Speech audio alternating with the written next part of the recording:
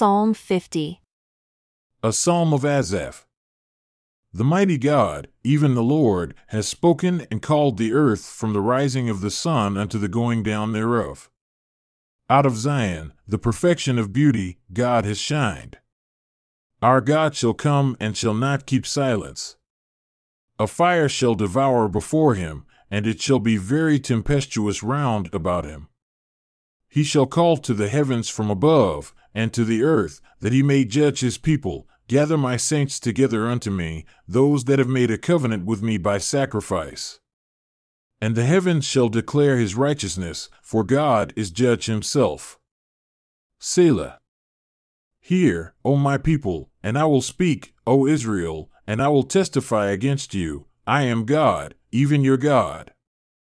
I will not reprove you for your sacrifices or your burnt offerings continually before me. I will take no bullock out of your house nor he-goats out of your folds. For every beast of the forest is mine, and the cattle upon 1,000 hills.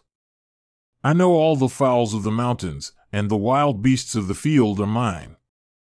If I were hungry, I would not tell you, for the world is mine and the fullness thereof.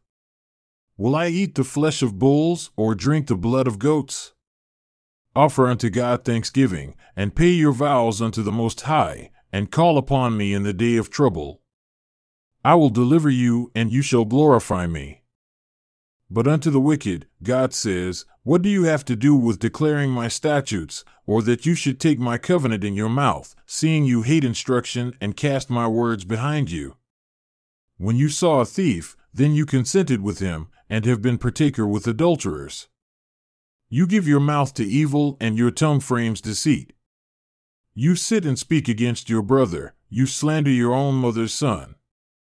These things have you done, and I kept silence. You thought that I was altogether such a one as yourself.